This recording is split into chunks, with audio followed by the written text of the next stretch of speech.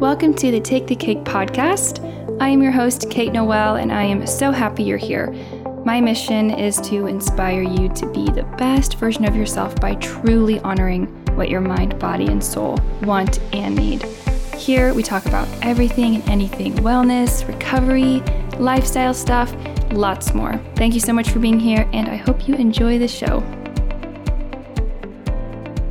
Hello, everyone. Welcome back to the Take the Cake podcast. So we are in part 2 of Borderline Brainwash series. This is just a 2-part series. Borderline Brainwash is a book that was written by one of my best friends, Sarah. She's called Sarah the Human. That's her pen name. And so last week, we really dove into why she wrote the book, what inspired the book, and we talked about breaking binary, shifting core beliefs, spirituality, rejection, a little bit about people-pleasing. And today, we are going to talk more about her personal journey a little bit more with struggles that she's had that I think a lot of you can really relate to. So if you haven't listened to the first part, go check it out because I think it really lays the foundation for what you're about to hear. But in this episode, we talk about her experience with an eating disorder and hypothalamic amenorrhea. We talk about perfectionism, we talk about letting loose and trying not to be perfect all the time, and just stuff like that, self-approval versus outside approval. So this episode's really more of a personal growth in her health journey, I'd say. I hope that y'all enjoy this conversation.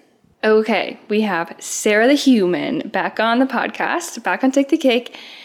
And this time we're going to be talking about her experience with her eating disorder and a little bit about perfectionism and a little bit about fear.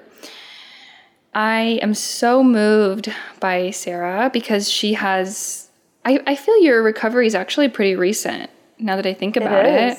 Yeah. But Sarah, I feel that I was there for you in your recovery journey, and it was really inspiring to see somebody in my life that I knew go through recovery because I've been really used to seeing it on social media, which is obviously so inspiring when I see like people who follow me recover, and I'm so inspired by that. But just seeing it in real life with a friend, I was really moved, so I knew I wanted to talk about that on the show.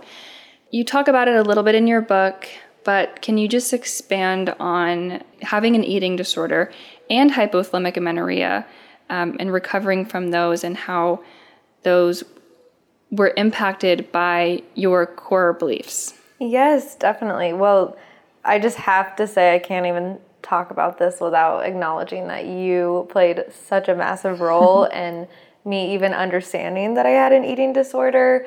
I think when I think about my eating disorder, that's what I think about is that I didn't know that I had it for about 10 years. I was having this very unhealthy relationship with food, and I was completely oblivious to it. I was completely unaware. I just assumed that this is how all humans are interacting with food and that this is just what people do. And so really when I started recovery was just you offering me up a suggestion that I might have HA so graciously. I just remember I had been on birth control pills for about 7 years, and then That's so long. But I got off birth control in August of 2019, and then my doctor said, once you're off birth control, it might take a few months for you to get your period back. And so I waited probably 3-4 months and I hadn't gotten it back still. And I thought, okay, well, maybe it'll take 5 or 6 months. And so I remember at the 6-month mark, I actually thought I was pregnant because I remembered, oh my gosh, I haven't had my period and I'm supposed to have it back. So I took a pregnancy test and I wasn't pregnant, but then I was like, okay, well, maybe it'll just take 7 or 8 months. And so eventually a year went by and I still hadn't got my period. And I remember talking to you and saying like, I don't know why, and you just so graciously said, okay, I have a guess as to why, and I have a way that I can help you, get your period back if you're interested, but you're not going to like it. I remember you saying that. And you told me, I suspect you have HA and that your body, is in starvation mode because you have been restricting foods and binging and doing this cycle of restricting foods and then binging, restricting food and then binging. And I also was running a lot. Yeah, you had I remember that month or the month before had just run like 100 miles in 1 month, and I was like, oh my gosh, girl. Yes, which I thought was achieving something. I mean, it is. Which it is. But I didn't realize for me and my body, it was really not good for my body because I was so hungry and my body was so stressed, and I just kept working and not allowing it to relax and recover and rejuvenate. And so yes, you told me that to hopefully get my period back, I could begin not working out for around 3 months straight and eating around 3,000 calories of whatever I wanted for like 3 months straight. And I immediately went home and said, no way in hell am I going to do that. I was just like, I'm at my peak. I just ran 100 miles in 1 month. And I'm not going to not work out for 3 months and lose it all. And I also had this belief that was false, but I had this belief that if I allowed myself to eat whatever I wanted, and if I allowed myself to not work out, I would be less valuable, less worthy, and I also would look on the outside ugly. That was my belief, that if I gained even just 10 to 15 pounds above what I was currently at then, automatically I would look unattractive.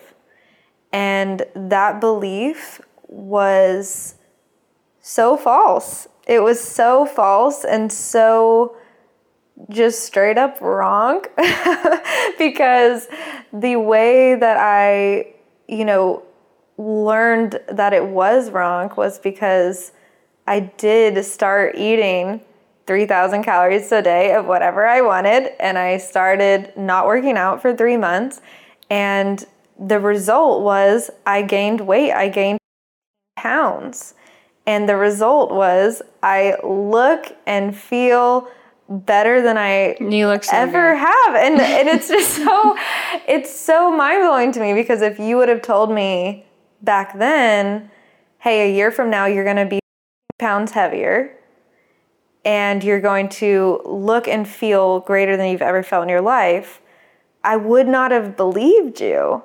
That belief was so ingrained in me that my weight was tied to how I look. It's tied to my beauty, it's tied to my worth. And now, I'm able to see that if I have a bag of Cheetos versus if I have 3 celery sticks, my beauty, my worth, my value, everything, it doesn't change. Whatever food I'm putting into my body, who I am and my inherent value and worth and beauty does not change. It is still there. It is there, and that's what, I want to remember moving forward in my relationship with food. Mm-hmm. Oh, I'm so proud of you. And I'm really honored that you did take my advice. I'm happy there was a little voice inside of you that was like, okay, I'm just going to listen to Katie. Yeah. I don't know why, but I guess I am, because you did it and you got your period back. And it took a little bit, but ultimately you got it back. And, for those listening, I think the most important message is that you need to be, the biggest lesson is that your body knows best and knows where it wants to be, and that those numbers of what I should weigh, they, first of all, will change over time. Like they're fluid and they're meant to move around. And also they don't have anything to do with your self-worth. And a lot of people ask me, how do I do it? Like, how do you just do it and go for it? And I love that you mentioned actually doing it was the way that you were able to do it. Like, you felt the benefits, because that's one of the biggest things is like, once I actually started feeding my body, once I actually started feeling good and not feeling depleted and not feeling stressed all the time, and also just physically feeling better allowed me to mentally feel better. Like, it's all really connected. And so it kind of sucks for people listening. It might be hard to hear that in order to see the light, in order to see the fruit of what you're doing, you just have to do it. Like, in order to feel the good effects of recovery, you have to keep doing it. But it's true. I mean, that's a big plus, and your body knows best. So it's going to be like, thank you for feeding me. Thank you for doing this. And you will feel a difference. Yes, sure. I love what you said about just like allowing our body to be a body and trusting our body that whatever it's wanting, whatever it's craving, like, is good, and it knows what it needs, and just like not restricting and just allowing it to be is so beneficial to our health. And you asked me earlier, like, how it relates to a core belief, and a core belief that I developed growing up, I had mentioned before, was that I was bad. A sinner is, how it was given to me. But the implications of I was bad, I was a sinner, translated into my eating disorder, because I was told that without Jesus, I am nothing. The only good in me is because of Jesus. But if I don't have Jesus, without him, I cannot trust myself. I'm bad. Mm-hmm. I am nothing. I'm unworthy. And it developed this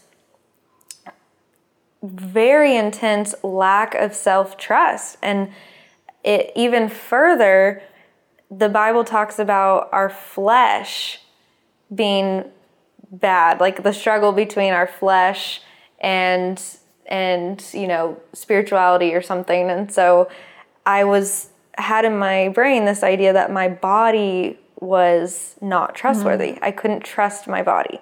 And so when I just allowed myself to eat whatever my body was telling me to eat, and work out however much or little my body was telling me to my surprise, I found that it was good and beneficial for me, instead of, I was thinking that my body would just want ice cream for every meal for the rest of my life. Like, that's what I was thinking. That's everyone. My body would want. And it's like, as soon as I just let my body be, I will eat ice cream now. Absolutely. I love it. It's like one of my favorite foods. It's so good. But it's like, after I eat ice cream, I don't want the whole tub. Mm-hmm. I want however many scoops, but I don't want to keep eating the whole tub. Like, my body at some point tells me, okay, we're good, And so I think that's what's hard about, when I was binge eating, because I felt like I had to have the whole tub, because tomorrow my body didn't know if tomorrow it would be on a juice cleanse for 7 days in a row. So it felt, and I think that's the biggest thing that I've been learning now, is looking back on myself and just having such empathy and self-love for myself when I was really in the thick of my eating disorder, because it was a way to adapt to my stressors in life. Like, I was feeling unsafe in so many areas of my life, that this was one area that I could control, and it helped me feel safe in a way. And so I think just looking back and just allowing myself to just love my old self, have empathy for my old self, and just know that like that is a way that I was staying, you know, I guess I would just say staying alert in the world. And so I think just it's important to like remember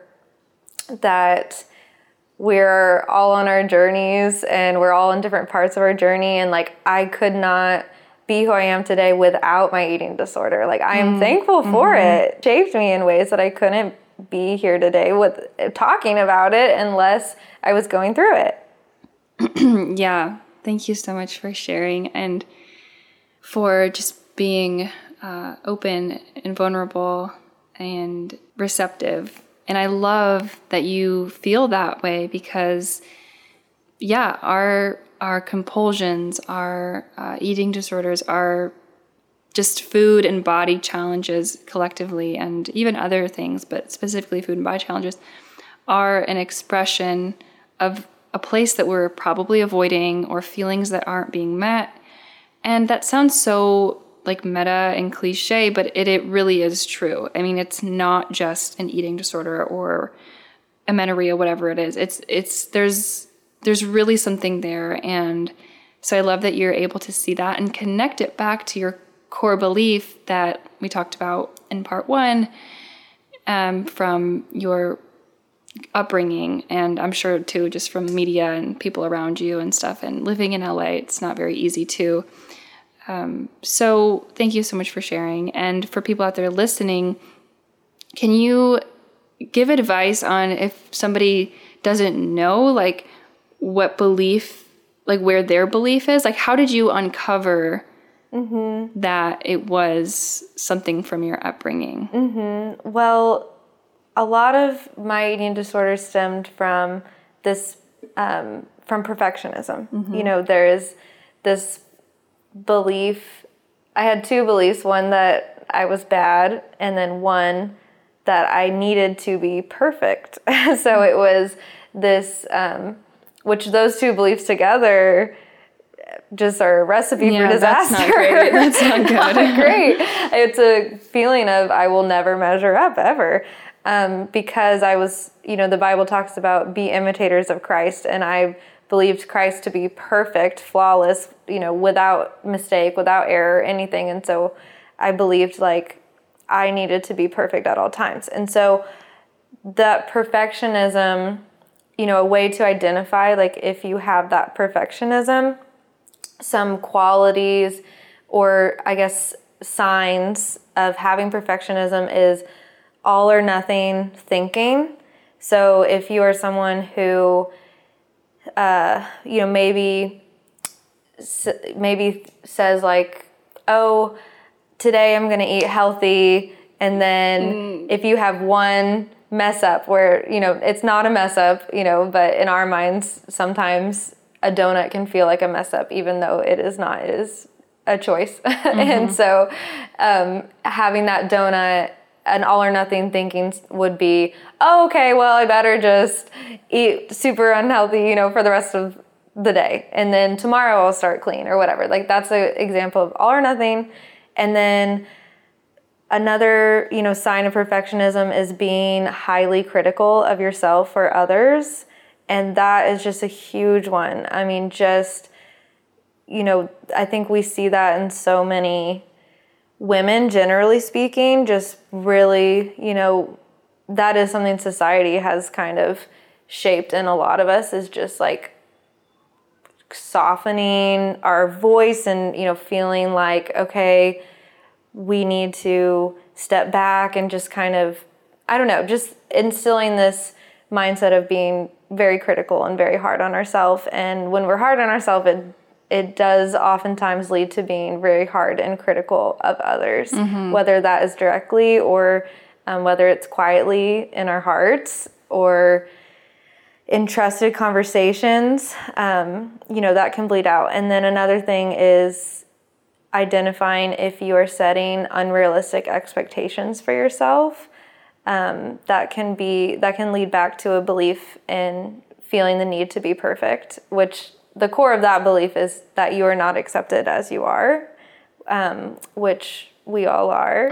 You are accepted as you are. Allow that to just give you some, alleviate some pressure there. It's like you are accepted as you are. That's just so, like, even for me, who's really, I feel very strong in my self-worth, even I'm like resistant to that sometimes. Just that idea that like I am just accepted as who I am. I don't have to perform. I don't have to complete this task and this task. So it's like a life journey, honestly. At least for me, it really will be. And that's okay. Totally. I'm here for the ride. But it is so, it seems so high up there. And I'm like, okay, I'm just trying to get up to this place where I can just be me. Because it's hard. It's so hard. Yes.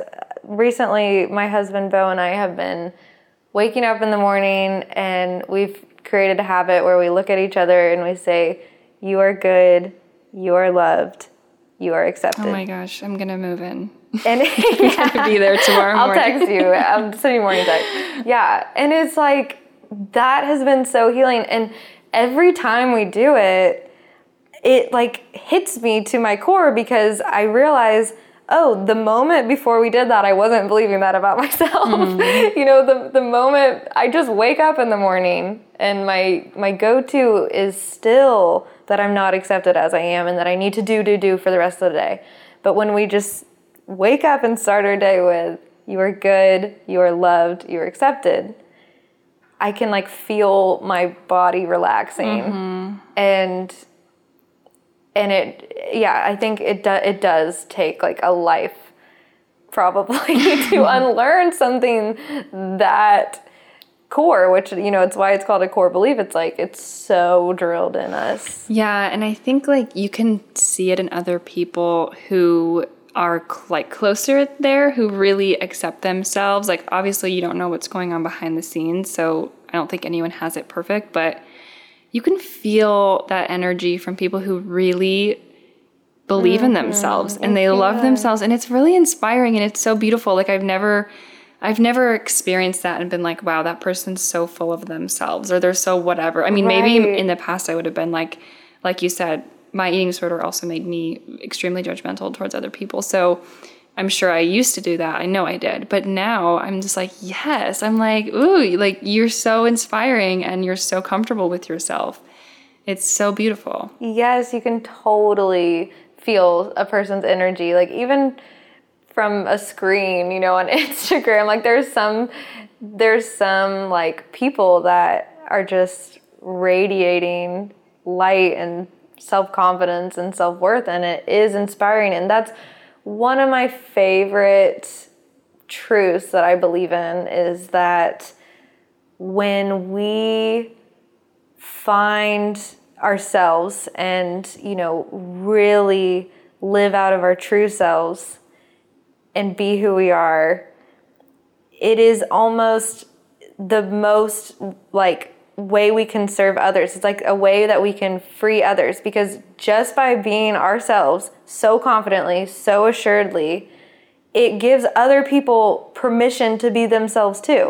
It's like we look at these people who are just accepting themselves for who they are, and it's like confronting. We look at it and we're like, oh, it's like somebody on the dance floor. It's like the one person on the dance floor who goes and they dance, and you're like, okay, everyone, like then a couple more people. And then before you know it, everyone's just dancing. And like, it's just because that one person. I always say to people who ask me, what do I do in situations where my friends are like talking shit about themselves all the time, or they're triggering because they're talking about their diets and they're this and they're that. And I'm like, if you can find it in your heart, like be the inspiration, be the one friend who's like, everyone needs to stop. We need to like be loving to ourselves. Like, let's go around today and say something we love about ourselves. And I guarantee you're going to make real change in your friends' lives, or in, your family's lives, or whoever you're with, because people are inspired by that. Just being your authentic self. So they are. It's so good. Can you tell me a little bit about letting loose and trying not to be like a perfect Jesus? You mentioned that earlier. Yes, of course. So yes, I felt I needed to live by this verse in the Bible, be imitators of Christ. So I felt like I needed to be perfect.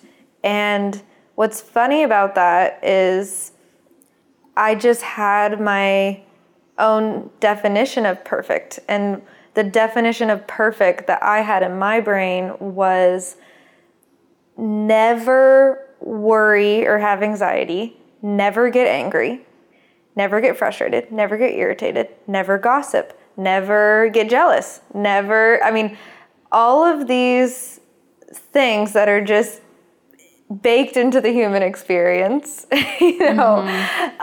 or they're just emotions. All of these things that there is no avoiding, there's no avoiding. I'm not going to reach a point where I never, ever worry or have anxiety. Like, that's just not going to happen. And so perfectionism comes in there because it's setting an unrealistic expectation of myself. I thought that those things were sins. And so if someone, tried to cut in front of me in traffic and I got a little road rage, I would instantly feel so bad about myself. And I would say like, oh no, like you sinned, how dare you? You're trying to be like Jesus. So would Jesus do that? No, Jesus would probably be like, it's okay. I like that you just did a robot Jesus. Yeah, I did a robot Jesus. It's okay. Which, now I don't think Jesus was like that. I don't think he was a robot perfect like that. I think he was a human, and I think he got angry. I know he got angry. It's literally recorded in the Bible. I know he got hungry and thirsty and frustrated, and he worried his ass off before he was crucified on the cross. You would think, he was stressing, so just like letting go of this idea that my emotions are bad, was so freeing, because when I would have some worry creep up, no longer was I trying to suppress it. I was just accepting that it was there, acknowledging that it was there. Oh, I'm worried. Okay, what am I worried about? I'm worried that I'm not going to get this job. It's like, okay, well, I'm not going to know until I have the phone call that I got it or not. So it's basically, instead of suppressing this, all these like what I had thought were imperfect things, I have been able to just accept them as part of being human. Like, this is something that's part of being human, and some things are beneficial to me and some things aren't. And it's giving me the permission to choose the more beneficial thing. And also, if I do make a mistake sometimes, not letting that define me and not feeling bad about that. Self-forgiveness. Yes, self-forgiveness, self-love.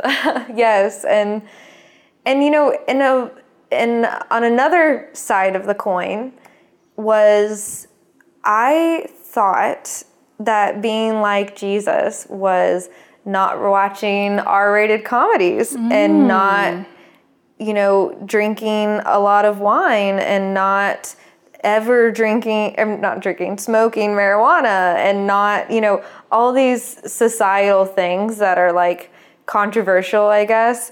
I thought that being like Jesus meant completely abstaining from all of that and letting go of the need to be perfect in my behaviors has allowed for a lot of joy and freedom to come into my life. Because if I want to have 3 or 4 glasses of wine, I can. And I don't need to feel bad about myself for that. Now, what will happen is the next day I will probably feel hungover. And so I will probably wake up and be like, maybe I don't want to do that again tonight, But if I do, it's like, it's okay, it's just going to be there's natural consequences that are just in the universe already. Like, right, yeah. On my own prerogative, I want to be kind to people, not because I'm trying to be like Jesus. I want to be kind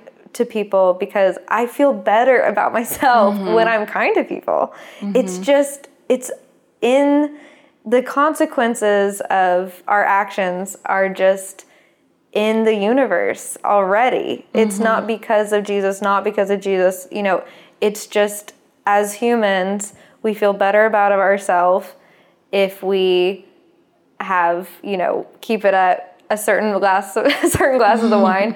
We're probably going to feel bad about ourselves if we go to like 15 or 20 glasses of wine, you know. It's just a natural thing. So it's just like whatever level you feel good about and whatever you want to do, you have the freedom to do that. That's beautiful. I've never thought about the sort of natural consequences, but it makes so much sense. And it's so beautiful to see this in action because, like I said in the previous podcast, I've seen you just grow so much, and I've seen you become more joyful just in my life, just observing you and being with you, and I love it. It's really, really beautiful. And I also, as well, like letting go of trying to be perfect is very liberating. And, you know, our emotions that we feel are messengers. I believe they're divine messengers. I think they are from God. I think that there's a reason for them. And if we reframe and think, okay, you know, the universe is giving me a sense of fear or a sense of joy or a sense of pleasure or a sense of pain for a reason. And it's my responsibility, if I choose, to unlock it and figure out where it's coming from, what's the source, and how I need to adjust my life to. And sometimes that looks like acting on it. Like you said, sometimes that looks like someone cutting in front of you and you being like, oh shit, like, oh, I'm so mad. Or sometimes it's deeper than that and it looks like something you're experiencing on a daily basis or whatever it may be. And it's more of a journey of figuring out where it's coming from and what you need to do to, you know, change your life, so to speak. That's so beautiful. I love that. So I think that people who suppress, they really are missing, I think, what the spiritual side of things, you know, that we really can actually be receiving something from the divine through our emotions. I mean, our emotions, I you know, read up about stuff. I'm in school right now, so I'm learning a lot, but our emotions are physical. They're chemical reactions in our bodies. If you think about it in that way too, it's like you wouldn't get scraped up, you know, let's say, I don't know, you're skateboarding and you fall. You have a big scrape on your knee. You're not going to look at that and be like, that's wrong. I'm not going to do anything about that. I'm just going to let it get dirty and infected. Like, you're going to take care of it. You're going to like nurse it and, you know, whatever, act on it. And emotions are just as physical. A lot of times they even cause us physical feelings. When we're nervous, we get butterflies, or when we're being watched, we have adrenaline. So they are physical. And so I think just understanding that too, the science of emotions is important here as well.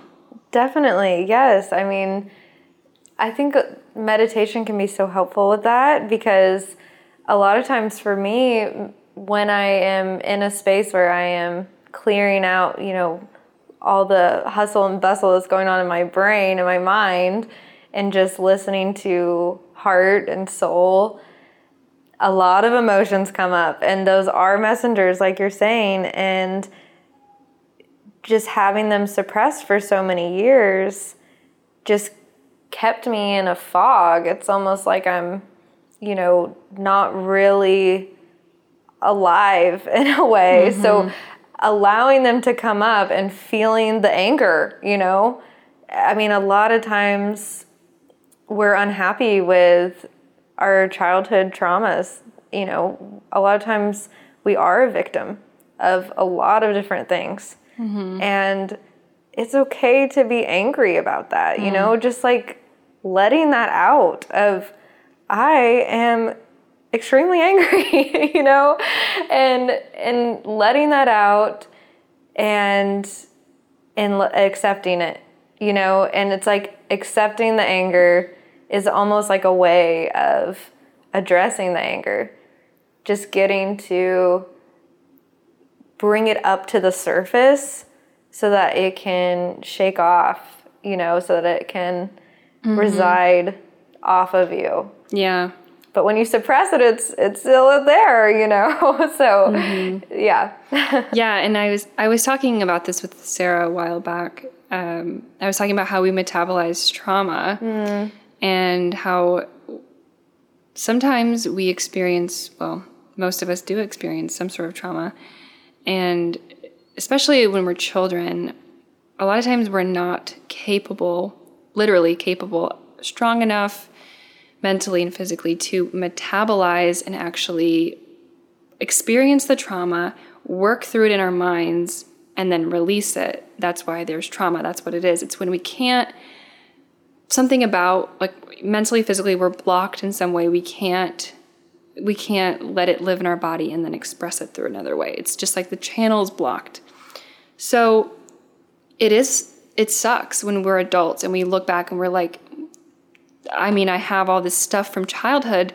How is it still affecting me? But if you think about it that way, that as a child, you just weren't able to absorb that and metabolize that. And if it's coming up for you now, that's like a sure sign that your body is like, I'm ready for this. I got this. I can do this. And I'm strong enough to go through this and then release it in whatever way that looks like, so that you can move on with your life and grow from it, which is the whole point of all of it, just that growth.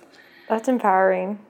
Good. I need to take my own advice. No, it's annoying, you know, when you're like, why do I still worry about this thing that's like, I know that you know this, that's from my childhood. It's interesting. Yeah, I mean, it's not an overnight process, that's for sure. It's not.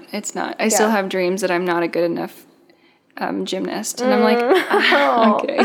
Yeah. No, I was thinking this earlier, actually, like, the space that we're in, though, you know, like, I feel like you and I can relate to feeling just kind of in a transition phase, you know, feeling like we're in the thick of healing. You know, we're acknowledging our traumas, we're acknowledging our eating disorder, and, you know, we're acknowledging that we are tempted to have a negative view of ourselves. And we're in a space where we're like, okay, we want to, you know, move on and, like, be in a different space. And I think that a lot of times people are usually highlighted after, you know, they're already like, oh, I'm healed. That was like 20 years ago or whatever. And I think that's what's beautiful about our conversation today. It's like, yeah, I just realized I had an eating disorder like 1 year ago. This is not something that is just one and done. You know, I'm talking about it, and maybe I am talking about it in a way as if I'm completely healed about it. But no, I absolutely have thoughts where I don't want to eat a burrito, I want a bowl because I'm scared of the tortilla, you know, and those thoughts definitely still creep up, you know. And of course, I've come such a long way from when I just started recovery. But I think it's just so important to, like, be so, you know, thankful for where we are now. You know, we have come a long way from even just a year or 2 years ago. And I just think I can't wait for us to do this again in 2 years and be like, whoa, okay, we've come a long way Isn't that funny? I know. I'm excited. I know. I love you. That's so true.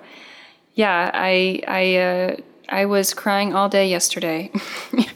And I didn't post a picture of me crying all day. You know what I mean? It's like even the most real influencers are not doing that. And if they are, that's kind of weird, because I'm like, how do you have the capacity to do that? I mean, like, if that's like your outlet, I understand, but I'm like, last thing I want to do is like talk to people when I'm in just drowning in my own tears. So thank you. Okay. I did want to also ask you about posting the bikini photo. Yes. And what that was like for you. Yes. That was a big moment. Definitely. So another way perfectionism showed up for me was in my relationship to Instagram. I would, especially how my body looked. So, you know, any photo, whether I had a turtleneck on or a bikini on, I would completely tear apart how my body looked and how my face looked. So you could probably take 200 photos of me, and even if I felt good on that night, even if I had my makeup done, my hair done, whatever, I would not want to post any of them on Instagram because I saw them as not good enough and not worthy to post on Instagram. Like, I had such perfectionism in my Instagram account, like the photos that I posted on my account. So I was extremely picky about how I looked. And so whenever I was in recovery, I was eating a lot. And I remember I was in Joshua Tree on a little getaway vacation with my husband and 2 of our friends. And we were really just having the time of our lives. It sounds cheesy, but we were just having a blast. We were all in swimsuits and we were drinking sangria and we were just hanging out outside and laughing and just having a great time. And of course, Camila, my friend, was like, let's get a photo. And my husband took a photo of us and we're both in bikinis. And I saw the picture and I saw that, my stomach wasn't in an exact angle that I thought was flattering. And I had a little roll on one side of my stomach. And I was just like, for the first time, I felt this need to post that photo. It was just like, I don't need to ask Bo to take 50, 100 million photos of me and make my body into weird angles so that it looks how I want it to look. This is the most beautiful photo of me ever taken because I am just me. I'm having a blast. I'm having a joy-filled day. And he took a photo and captured that moment. That's what photos should be about, in my opinion. It's just capturing beautiful moments of life. And so I saw it and I was just like, I need to post this. Mm-hmm. And I had never before posted anything like it, which of course I look gorgeous in it. I look amazing in it to everyone else, but to me it was a really big deal. So I wrote out a caption saying, cheers to kissing perfectionism goodbye. I am posting a photo of my actual body and with no tricky angles, and also I shared a little bit about how I had been restricting my food and counting calories and, all of that. And so how I just together want to just overcome perfectionism, I just no longer am I just trying to be perfect. It's I'm just allowing myself to be quote unquote imperfect, and we are just all imperfectly perfect, and that's what makes us perfect, are our imperfections. It's not I am perfect because my stomach is flat. It's no, I'm perfect because my stomach has crinkles up and because it has some rolls. It's both perfect, Mm-hmm. And so that was just super freeing for me because I think people really, loved it, huh? They loved it. Yeah. You could detect that my shackles were coming off. You could feel it from the photo. And it's so crazy to me because, 2 weeks ago I had posted a photo of me in a swimsuit in a photo that I thought I looked great and would get a lot of likes or whatever. But this one got a shit ton of likes, Mm-hmm. And it's because that authenticity can be sensed. And people relate to you because I really feel the power. Okay, wait, first of all, I'm really proud of you. I remember when you texted me, I was almost crying because I was like, she's breaking free. I was so excited, and that picture's beautiful. It's really cool too. But I believe in the power of owning, if you have an eating disorder, saying it out loud and admitting it full, as much as you can with your full heart. Yes. And it's okay if it's not to everyone, but to yourself is a good start. And then maybe to somebody that you love and trust, but saying, I have an eating disorder, is so important if you do have an eating disorder. And right now, if you're uncomfortable with me saying that, that means you might have an eating disorder. So sorry if I'm calling anyone out, but just being comfortable with being not perfect and being like, I have an eating disorder. It's kind of amazing how many people around you respond. And they're a lot more common than we know, because there are so many people who are just either like you, who are unaware, like they just kind of are like in that diet culture, like they just don't really understand the definition of like what an eating disorder is. But like there's power in just like owning it and admitting it and being like, I need to change, and this is me. There is, because whatever it is loses its power, like automatically, as soon as the very thing that we're trying to keep hidden from everyone. Like, I would not want anyone to know that I had just taken 200 photos of me and edited it. It's like, no, I want people to think, oh, I just snapped a pic, put it on, but as soon as you admit and bring into the light, hey, I was editing 200 photos and still felt like they weren't good enough, it loses its power, because people hear it and for the most part are encouraging. Of course, some people, might not be a safe space for those kind of vulnerabilities. But, when you do admit and bring into the light to a person who is a safe space what you're struggling with, it is freeing in itself. It's like, sure, maybe it's not gone away tomorrow, but just knowing that someone else knows and they still love you and they respect you, even though they know the thing that you're trying to hide and don't want anyone to know, it's like, oh, okay, maybe I can tell other people about this, because chances are they're hiding something too. Like, we're all trying to like put forth this like, not all of us, but a lot of people, are trying to put forth like a curated version of ourselves. Yeah. And it's kind of funny because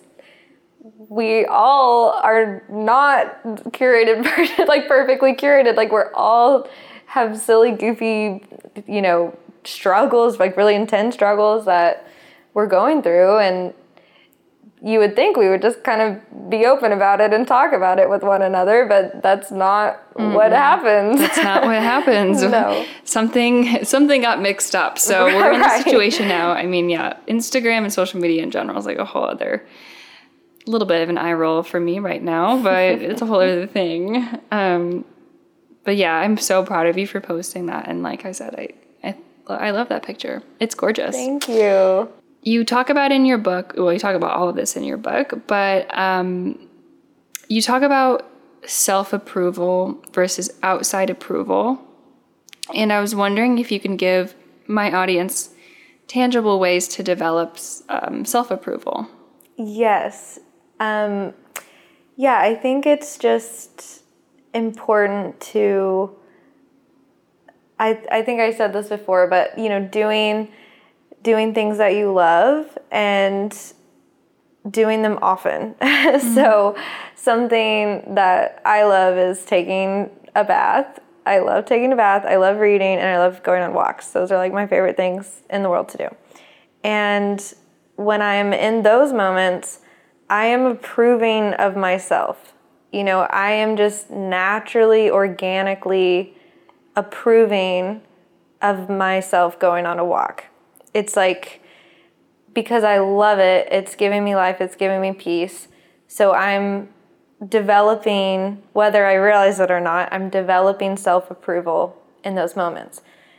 So a way to strengthen that is just doing that a lot, doing things you love a lot and taking notice of what you are doing and who you are with when you love yourself.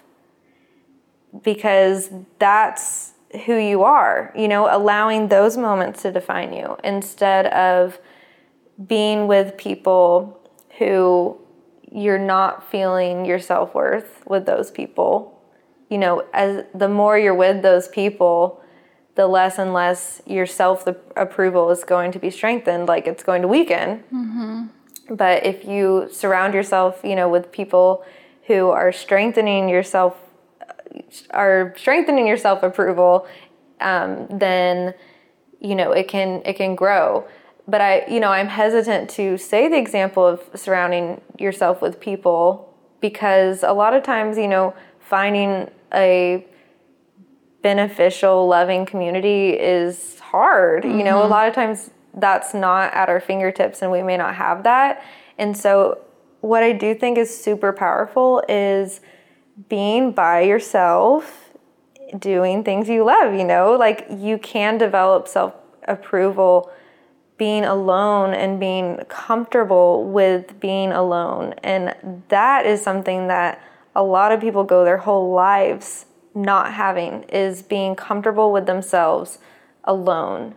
And if you can, you know, be in a house or in your space and love it and love being with yourself, it's going to set you up for a beautiful life, because you take yourself everywhere you go. So if you can love yourself when you're by yourself, then when you are in a different space, it will, you know, you'll bring that self-love into that space as well.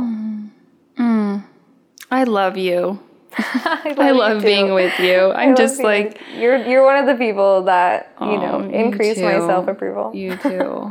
especially just with this past, like I keep saying this, past year or two, you know, it's been a lot. It's been a journey. So it's really fun to have a friend like you where I can go and like, I'm like, hey, and then we just start talking about like all the, you know, changes in our lives just from the week before. It's like every week I'm like, guess what? And it's always supportive, and I just appreciate that. And I feel that from your book. So thank you so much for sharing your story and your personal like eating disorder story and your perfectionism story, because I know that my audience will really appreciate that and resonate with that. Of course. Absolutely. Thank you so much for having me on as a guest. I had such a great time. And where, I already asked this before, but just in case someone only listens to this one, although they should listen to the first part too, but where can people find Borderline Brainwashed? On Amazon or Barnes & Noble online. Yay. Oh, I can't wait.